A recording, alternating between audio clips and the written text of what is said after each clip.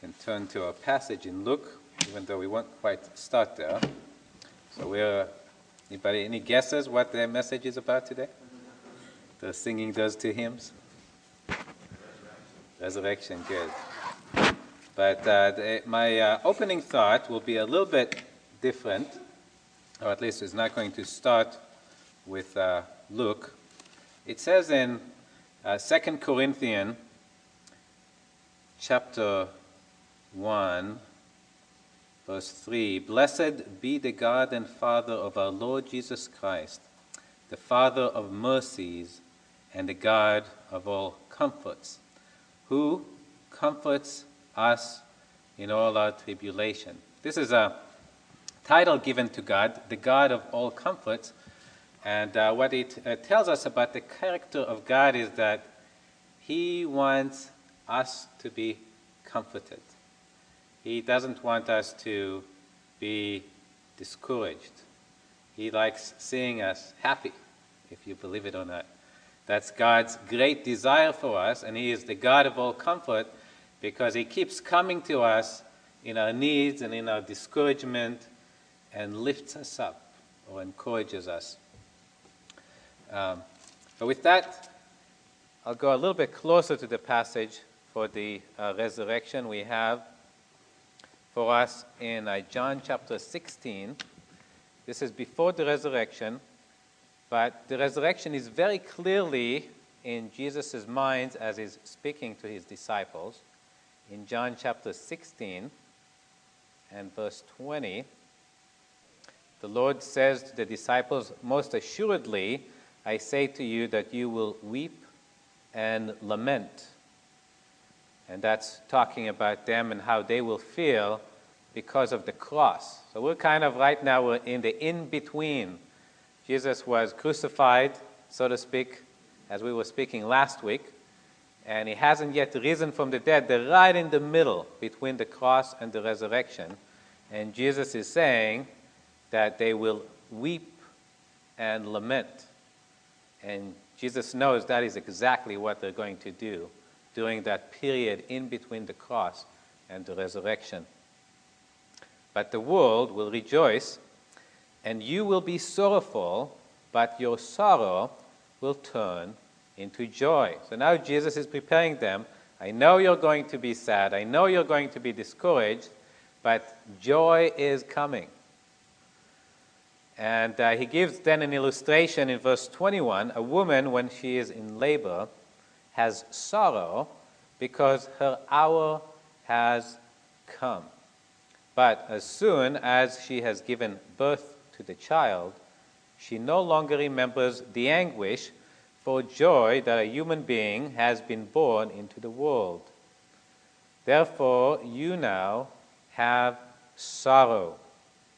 But I will see you again, and your heart will rejoice, and your joy no one will take from you. So here the Lord is comparing the period between the cross and the resurrection as a woman that is in labor. And I imagine most of you have experienced labor either on one side or the other. I'm glad I was on the other. But it's truly, probably within a normal, healthy life, there's no greater sorrow than that a woman endures during those probably period of hours. And that's what the Lord compares their suffering to. But just as in the case of a woman in labor, the sorrow turns into joy, and that's true. I've been there. I've seen my wife give birth to four children. And it really completely changes. The child is born, the wife is happy. Where did it all go away? All the sadness, all the sorrow, it almost as if it didn't exist. And what the Lord is saying is, this is what it'll be like for you. You're going to be so encouraged. I know sorrow, lamentation is coming upon you, but joy is coming right afterward. He's preparing them for the encouragement that the resurrection is going to bring. Why? Why should the resurrection be such a source of joy or encouragement? And there's probably many more than the number list. I have 5 in particular I brought. If you think of more later, you can come share them with me. The first one is alluded to in Romans chapter 1 and verse 4. It says there that Jesus was declared to be the Son of God with power according to the Spirit of holiness by the resurrection from the dead. What it says there is the resurrection proclaims who Jesus is. Jesus is the Son of God. How do you know? The resurrection. That's what it says. Now, why such an encouragement? Didn't they already believe? I mean, Peter said, we believe you are the Christ, the Son of God. Well, their faith was in tatters or shambles or any kind of word of that sort you want to come up with. And you will see it in the passage next week, that the 2 disciples talk about their faith in past tense. We thought, we believed that he was the Messiah, the one who was going to save Israel. The faith was really broken. And Peter describes his own experience in 1 Peter 1:3. He says, "Blessed be the God and Father of our Lord Jesus Christ, who according to his abundant mercy has begotten us again to a living hope through the resurrection of Jesus Christ from the dead." So Peter himself says it was the resurrection. Yes, I had faith before, but it was really the resurrection that gave us the confidence of who he was. Or if you would, restored it, healed their faith. So that was the first encouragement to them, a very clear declaration of who Jesus was, what the resurrection was. Second, we have it for us in Romans chapter 4 and verse 23. Now, it was not written for his sake alone that it was imputed to him. This goes back to Abraham and the fact that righteousness was imputed to Abraham because he believed in God. But also for us, it shall be imputed to us who believe in him who raised up Jesus our Lord from the dead, who was delivered up because of our offenses and was raised because of our justification. The resurrection was God's seal of approval or mark of what Jesus has accomplished on the cross. And the disciples probably didn't understand yet, before the cross, how it was that they could be made right with God. They believed in Jesus. They believed Jesus was showing them the way. Maybe they had discouragement over their own sins. Maybe they wondered, am I really going to heaven? They were trusting in Jesus, but they didn't know how Jesus was going to do it. How will Jesus take us to heaven? And in the resurrection, we have God's mark that it was the cross in which Jesus has made us fit to be with God for all of eternity. On the cross, he paid for our sins. How do we know? The resurrection. God would not have raised Jesus from the dead if it wasn't that Jesus had finished the work and completely settled the issues of our sins before God in heaven. The resurrection, a mark of God's approval that Jesus really made us right with God. That's what justification means, being made right with God. Righteousness imputed to us. Okay, that's the second. The third one, and probably the one among the 5 that would be dearest to the disciples or the apostles' heart, when Jesus was taken away from them, they lost their fellowship with him. They've been with him for 3 years. They loved him.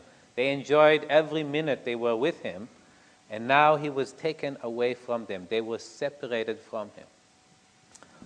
In John 14, starting in verse 18, Jesus says, "I will not leave you orphans. I will come to you. A little while longer, and the world will see me no more. But you will see me. Because I live, you will live also. At that day you will know that I am in my Father, and you in me, and I in you." The fellowship with Jesus was restored because of the resurrection. If Jesus was still dead, the separation with him will remain. Because Jesus rose from the dead, they can have fellowship with him. Now, their fellowship with him in the way they've experienced up to now was limited. They will only have a few more experiences where they will actually be with him and hear him with the sound waves of the air entering their ears, and see him with the photons coming into their eyes, and the physical presence of Jesus. They would have just a limited time of appreciating. They will have a few more opportunities of spending time with him. But his fellowship with them will actually become closer than it ever has. He says this, reading again in verse 20, "At that day you will know that I am in my Father, and you in me, and I in you." Jesus would come to actually dwell with them or in them. Up to now, it was on the outside. He would communicate with them. Well, now Jesus would actually come and be with them. And this is the experience that every genuine believer has. It is expressed in the words of the hymn by Merrill Haggard, "He Walks With Me." She says, "I come to the garden alone, while the dew is still on the roses, and the voice I hear falling on my ear, the Son of God discloses. And he walks with me, and he talks with me, and he tells me I am his own, and the joy we share as we tarry there, none other has ever known." If you've entered into a genuine relationship with the Lord Jesus, you know what she's talking about. He comes within. You have real fellowship, real relationship with him. You enjoy him. And this was, again, the result of the resurrection, that the apostles could once again enjoy fellowship with Christ and really enjoy it more than they ever had before. So that was number 3. Number 4, the resurrection demonstrates that Jesus can help me. The resurrection demonstrates that Jesus can help me. In Ephesians chapter 1, starting in verse 19, Paul is speaking here, or is really praying for the Ephesian church. He wants them to know all the riches that they have in Christ. And after listed a couple of others, is coming to this point, and he says, "And what is," I want you to know, what is the exceeding greatness of his power toward us who believe, according to the working of his mighty power. So we're talking about the power that Jesus has toward us who believe, the power he exerts toward us, which he worked in Christ when he raised him from the dead and seated him at his right hand in the heavenly places, far above all principality and power and might and dominion and every name that is named, not only in this age, but also that which is to come. How do I know that Jesus has the power to help me? And this is not a trivial question. Before I was a believer, I probably thought, it doesn't take a whole lot of power to help me. I'm a pretty good guy after all.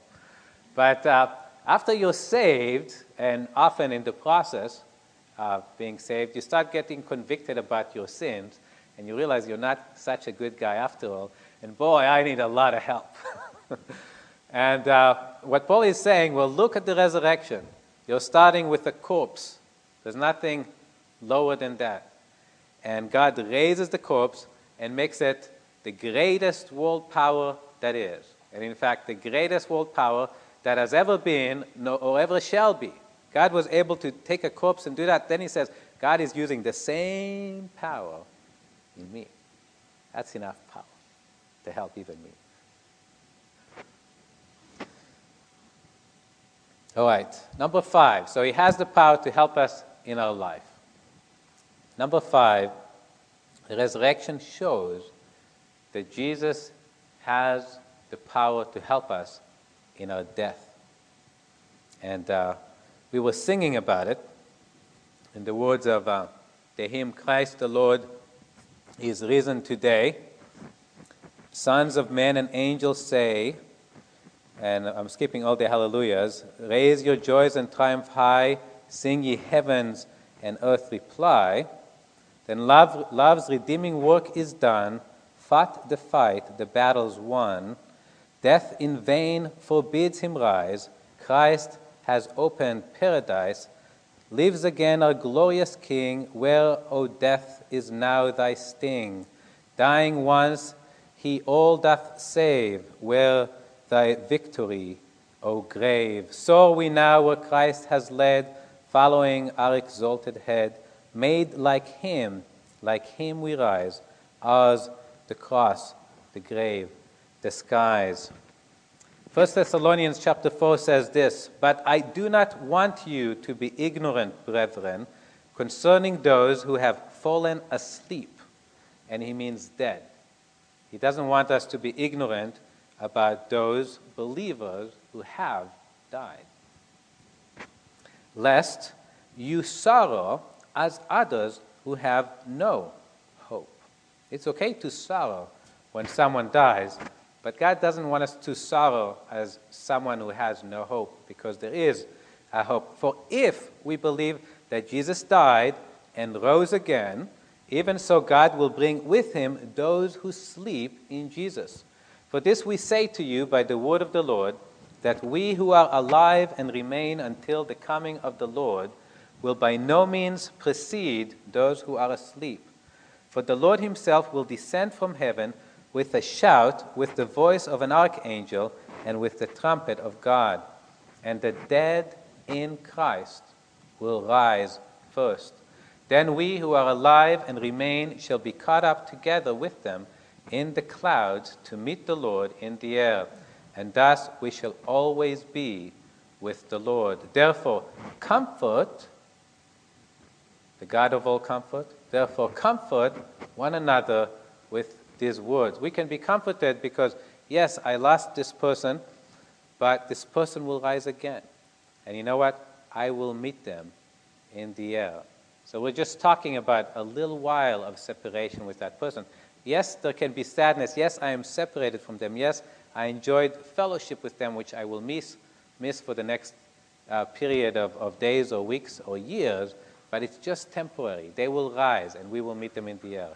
Even in the face of death, the resurrection is an encouragement to us. Okay, so much for the background. Don't fear, we'll go fairly quickly through our passage.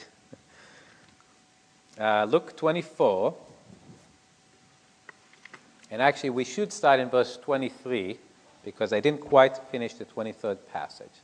But keep this in mind, that it was Jesus' goal as the God of all comfort to comfort the disciples in the midst of their sorrows. And that comfort would be provided for them through the resurrection.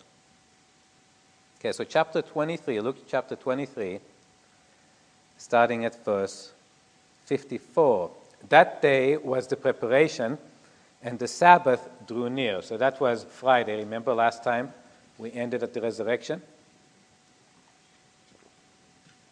Excuse me, we ended with the cross. Jesus was buried, and that was Friday. The Sabbath drew near. And the women who had come with him from Galilee followed after. They followed after Joseph of Arimathea and Nicodemus that were in the process of burying Jesus, putting Jesus in a tomb. So the women who followed Jesus from Galilee now followed them.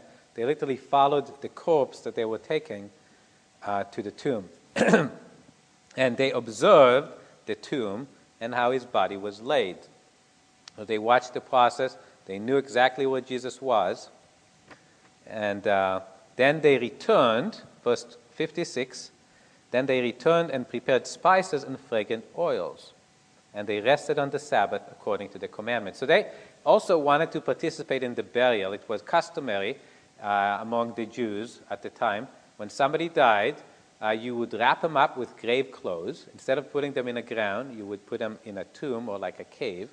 And because at some point the body would start corrupting and smell pretty bad, you would put perfumes and other things that would smell good that would prevent the body from smelling bad. And so even though that was done for Jesus already, it says, I think in John or one of the other Gospels, that actually Nicodemus brought something like 100 pounds of this good-smelling stuff. So Jesus was well provided for. Not to mention, we know from the Scriptures that Jesus' body never saw corruption. This was actually a prophecy. Jesus didn't need it to start with. Now he has 100 pounds of the stuff. But for the ladies, it's not enough. They want to also bring some spices. It's an act of love. As potentially misguided as this might be, they're trying to show Jesus some sort of love, some sort of honor in his present state of being dead. Verse 1 of chapter 24. Now on the first day of the week, very early in the morning, they and certain other women with them came to the tomb, bringing the spices which they had prepared. But they found the stone rolled away from the tomb. Then they went in and did not find the body of the Lord Jesus. Surprise. And it happened, as they were greatly perplexed about this, that behold, 2 men stood by them in shining garments.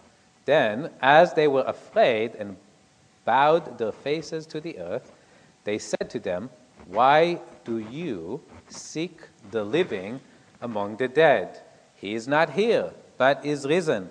Remember how he spoke to you when he was still in Galilee, saying, 'The Son of Man must be delivered into the hands of sinful men, and be crucified, and the 3rd day rise again.' And they remembered his words. Then they returned from the tomb and told all these things to the 11 and to all the rest.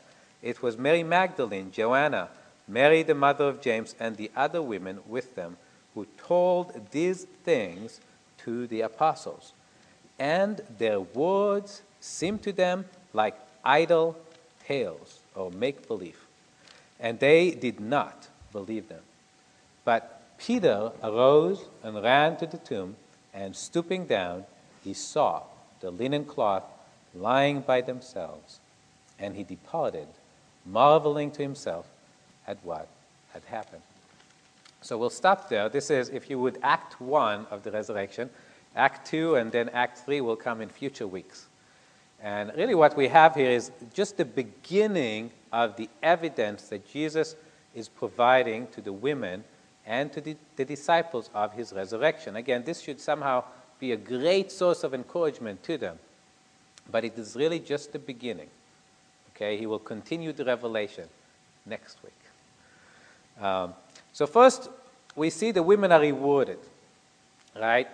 Perhaps they didn't have some full comprehension of what was going on, but in their act of love and faith, to the level of faith understanding they had, they came to the tomb, and they would be the first one to see the evidence. So there's rewards for those who seek the Lord. We see the signs that the Lord gave them. The first one was the stone rolled away. Maybe get the picture up. And we may not appreciate how much of a sign that is. That stone is probably pretty heavy. So it would take some significant strength to roll it away. Now, probably a few men could do it. After all, a few men were the ones who probably sealed that tomb. But the problem is there was a Roman guard watching. The Jewish leadership seemed to remember better than the disciples that Jesus said he would rise from the dead. And because of it, they asked the Roman authorities to put a guard and a seal. So they actually put a Roman seal on the stone, which to break that seal was a crime against the Roman government, Roman authorities. So you'd have to overcome these guards. You'd have to be putting your own life in your hand in order to try to move that stone. So the fact the stone was out of the way was a sign that something happened. Now, God did not need to move the stone out of the way for Jesus to come out. Okay, Jesus, we'll see in later section, can actually go through walls. The disciples will later have a house completely enclosed, and Jesus just goes inside. He doesn't need a door anymore. So he doesn't need the stone rolled out of the way. The stone was rolled out of the way so that the women and whoever wanted to could go in and see the additional evidence that Jesus rose from the dead. So this was really part of God's letting us see the evidence that Jesus rose. And there's a book written, if you wanted to read it, it says, "Who Moved the Stone?"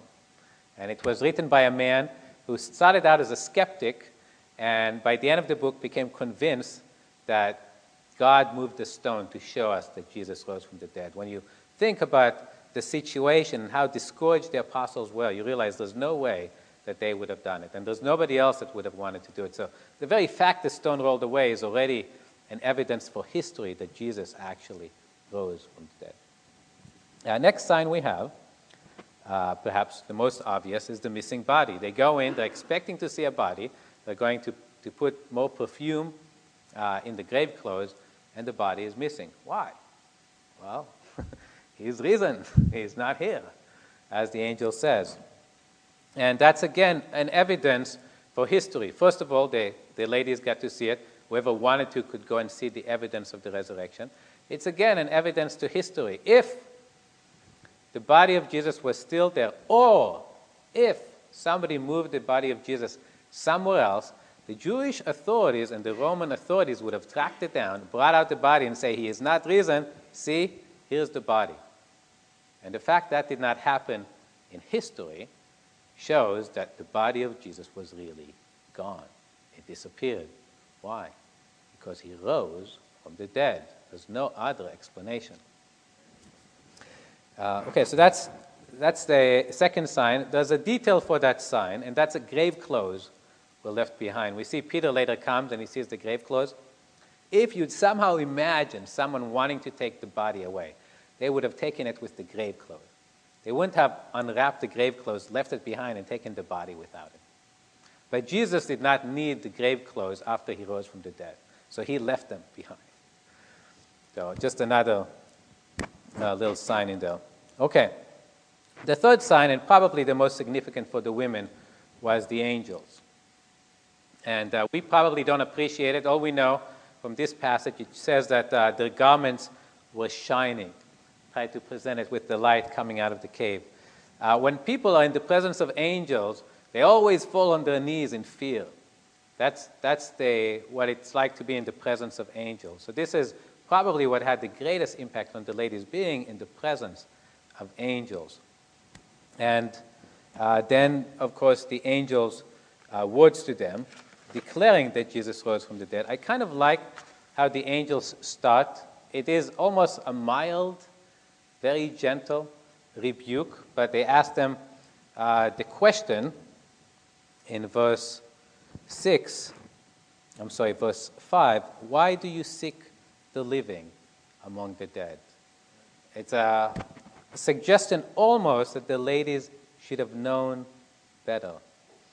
And then they bring out what's the final evidence presented in this passage, which again is just reminding them, and that's the words of Jesus himself, saying Jesus himself told them that the Son of Man must be delivered into the hands of sinful men and be crucified, and the third day rise again. So if they followed Jesus, if they believed in Jesus, and Jesus said he was going to rise again from the dead, and here's the angels in the tomb reminding them, and here's the missing body and the grave clothes lying on the floor, and there's the stone rolled away, everything adds up really nicely.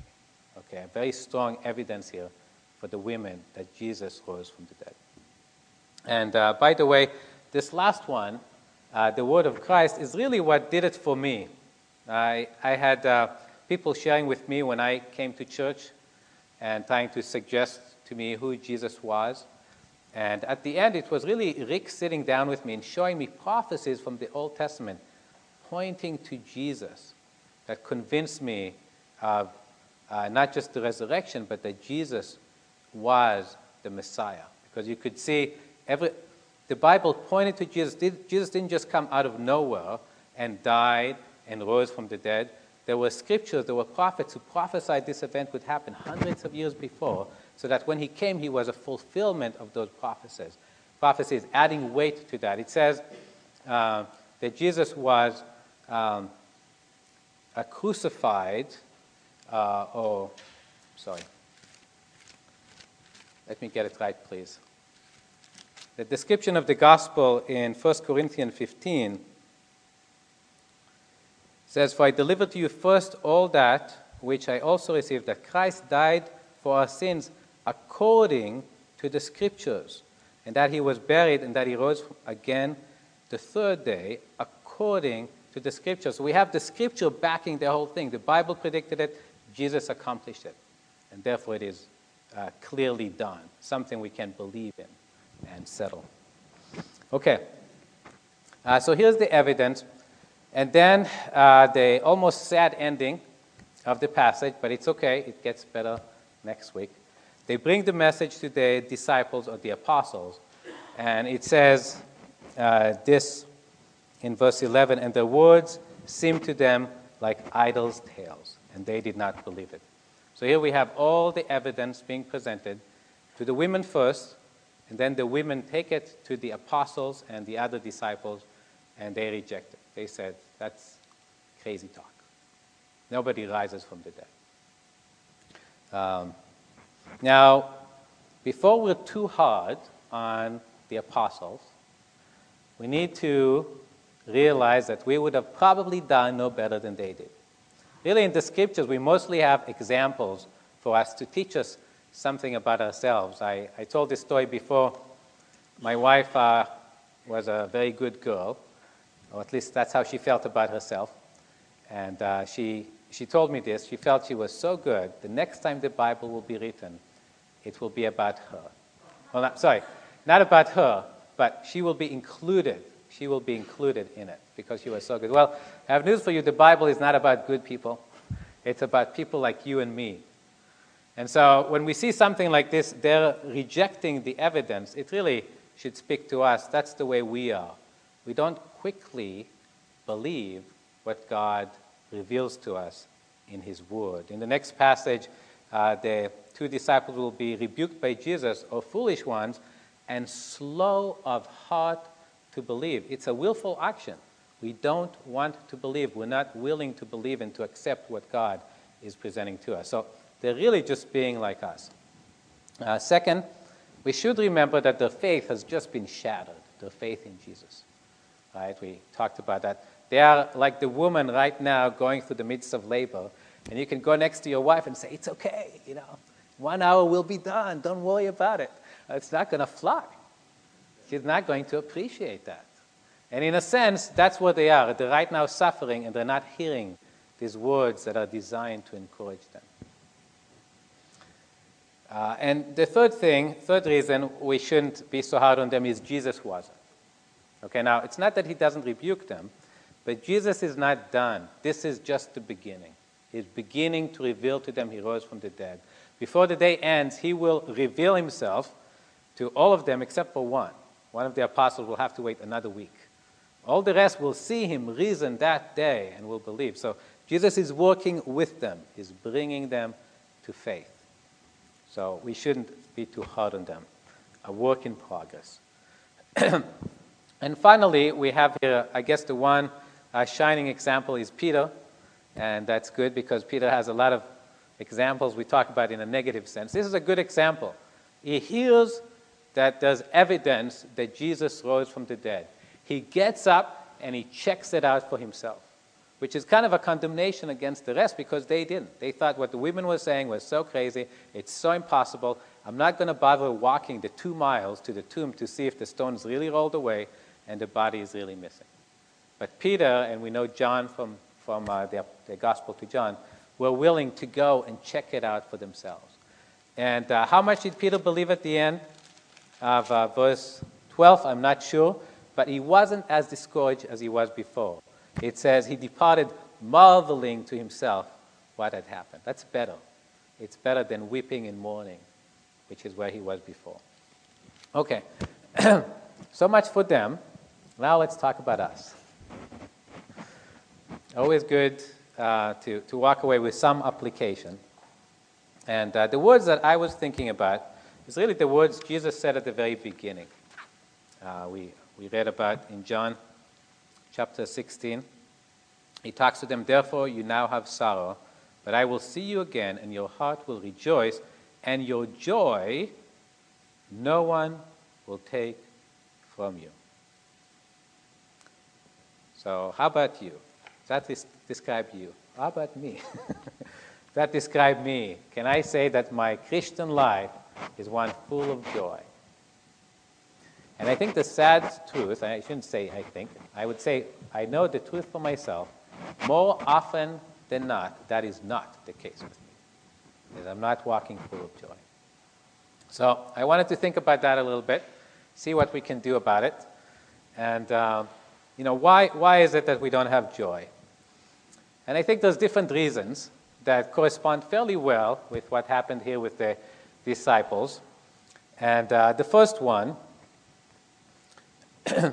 is sometimes something happens that kind of blows us away, the unthinkable. For Sharon and I, that was, and I keep referring to this story, I need to come up with a new one, but 9 years ago, Eliana was born. So go back 4 or 5 months from that, and we got a phone call saying that the ultrasound showed that our daughter may have some serious health issues.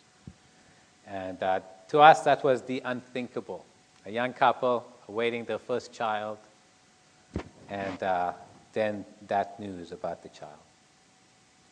And I remember coming to church, I think almost immediately we started calling people, pray for us. That's one of the wonderful things in being plugged at a church like Calvary Bible Chapel is people will pray for you. Just call them with your needs. And one brother who, perhaps a bit unthinking, came to me the following Sunday and says, isn't it good to know that the Lord is in control?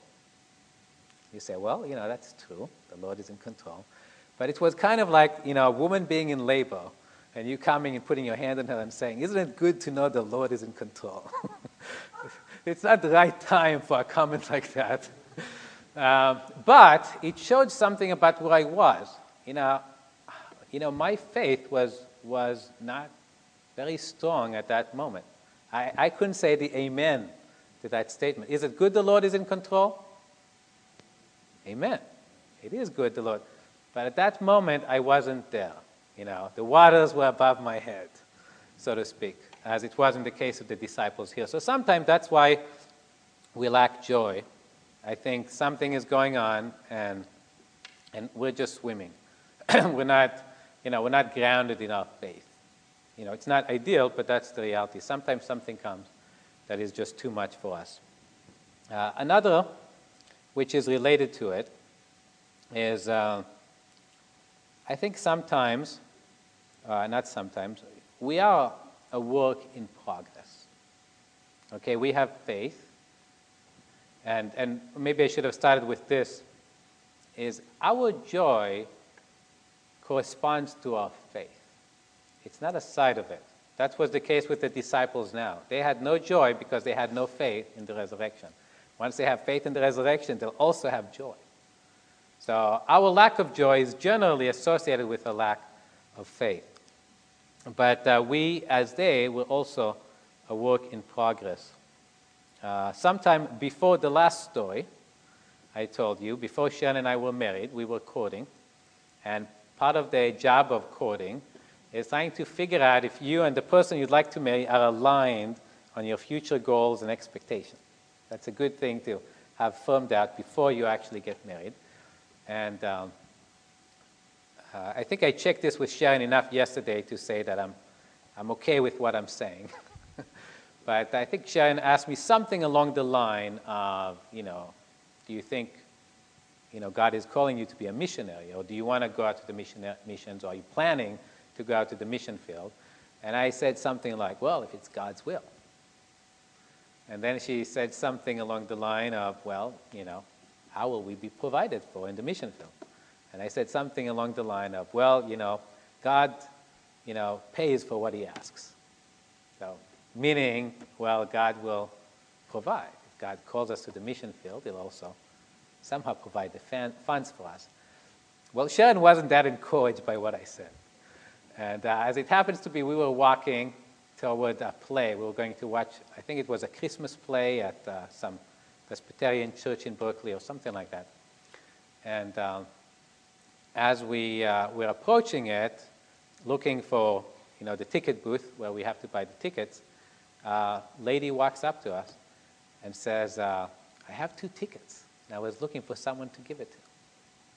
That was the Lord saying, I can provide. I can provide. And in that way, the Lord is working in our lives, trying to build up our faith in Him, because that's where our joy will come from. You may ask the question, well, why doesn't the Lord just do it more? Why don't we have more signs that we'll stop doubting and we'll have more joy? And Thomas could have asked the same question. Lord, why did you not show up to me? Apparently, all these others say you showed up to them, and they sure seem happy.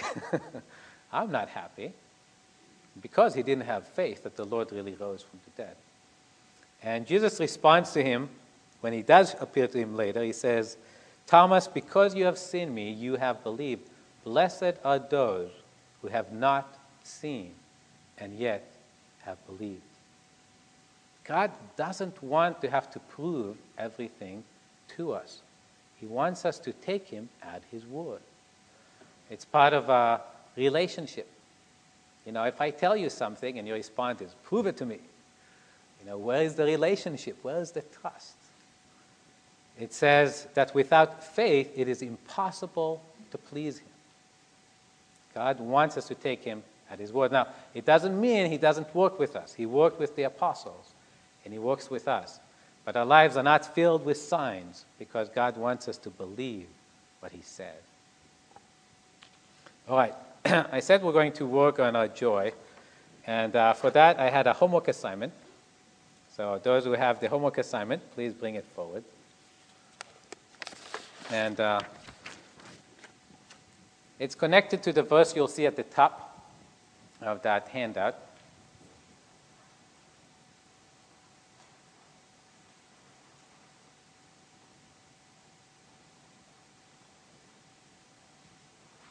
This is Ephesians 1:3.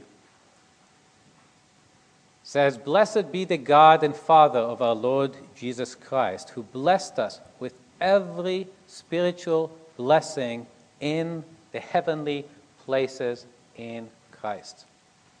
I said one of the reasons that the apostles didn't have joy at the end of the passage, or some of them, was because they didn't take the pains to go 2 miles and check out the evidence for themselves.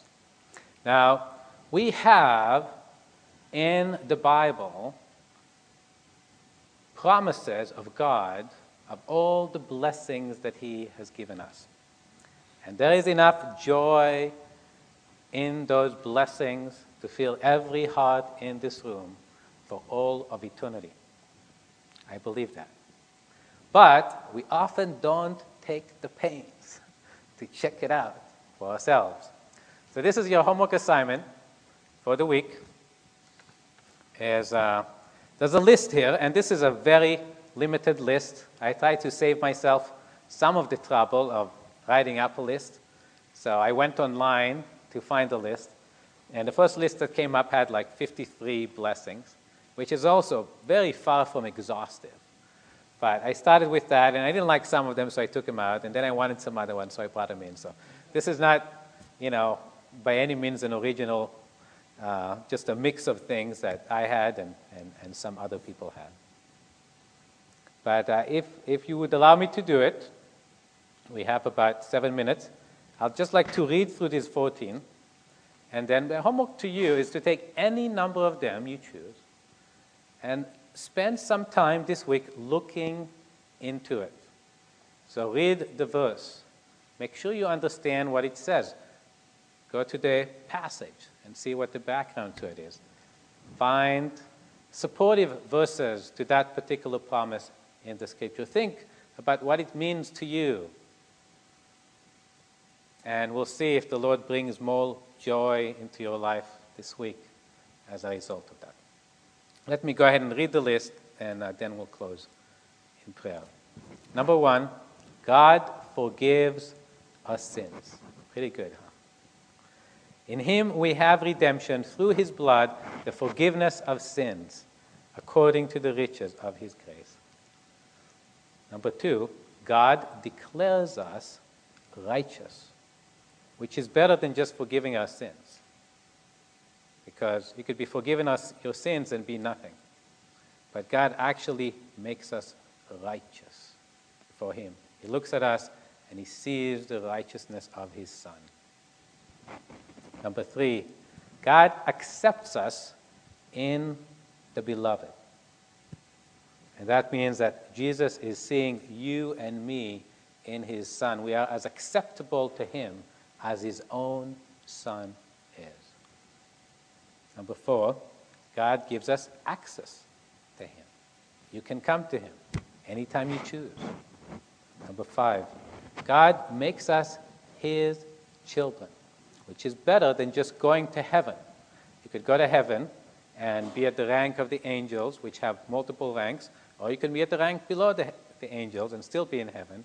But God makes us part of his family, which is a higher position than any angel has. Number 6, God makes us a new creation. One of my favorites. I don't like the way I used to be. He makes a new creation. Number 7, let me read the verse as well. Therefore, if anyone is in Christ, he is a new creation. Old things have passed away. Behold, all things have become new. Number 7, God writes our names in heaven. If you don't think that's a reason to rejoice about, you disagree with Jesus. Because Jesus said, nevertheless, do not rejoice in this, that the spirits are subject to you, but rather rejoice because your names are written in heaven. Pretty good. Number 8, God gives us an inheritance in heaven. Not only are we going to heaven, but there's actually an inheritance there waiting for us. To an inheritance incorruptible and undefiled that does not fade away, reserved in heaven for you. Number 9, God gives us a mansion in heaven. In my Father's house there are many mansions. If it were not so, I would have told you. I go to prepare a place for you. Number 10, God works all things for our good. And we know that all things work together for good to those who love God, to those who are called according to his purpose. For whom he foreknew, he also predestined to be conformed to the image of his Son, that he might be the firstborn among many brethren. God loves us so much, he wants to make us just like Jesus is. And he works everything together in our lives for that purpose. Pretty good, huh? Number 11, as if that's not good enough, God gives us all things. He who did not spare his own Son, but delivered him up for us all, how shall he not with him also freely give us all things? Number 12, God gives us the Holy Spirit. And I will pray the Father, and he will give you another helper, that he may abide with you forever, the Spirit of truth, whom the world cannot receive, because it neither sees him nor knows him, but you know him, for he dwells with you and will be in you. A whole slew of blessings connected to this one that obviously we don't have space for, but lots of blessings that come with the Holy Spirit. Number 13, God places us into the body of Christ. For by one Spirit we were all baptized or placed into one body, whether Jews or Greeks, whether slaves or free, and have all been made to drink into one Spirit. By the way, the body of Christ is the church. But you haven't just been placed into a bunch of people. You've been placed into the body of Christ. We are his members. There's a unity there. And again, lots of blessings connected with this being placed into Christ, into the church, into the body of Christ. Number 14, last one. God brings us into real fellowship with himself. That which we have seen and heard, we declare to you, that you also may have fellowship with us, and truly our fellowship is with the Father and with his Son, Jesus Christ. We don't just have fellowship with the people you're seeing here, but with God himself. Let's pray. Father, thank you for your many, many, many blessings to us. Lord, we know we just scratched the surface, and we know, Lord, our true lack is that we don't think about or even fully believe all these promises. Lord, help us believe what you say to us and apply it to our lives so that we may have this joy that no one can take away from us. Lord, and if there's somebody here who has not yet entered into that joy, who does not know the Lord Jesus Christ, we pray that they might be attracted to know him so that these blessings might be theirs also. For we ask it in Jesus' name. Amen.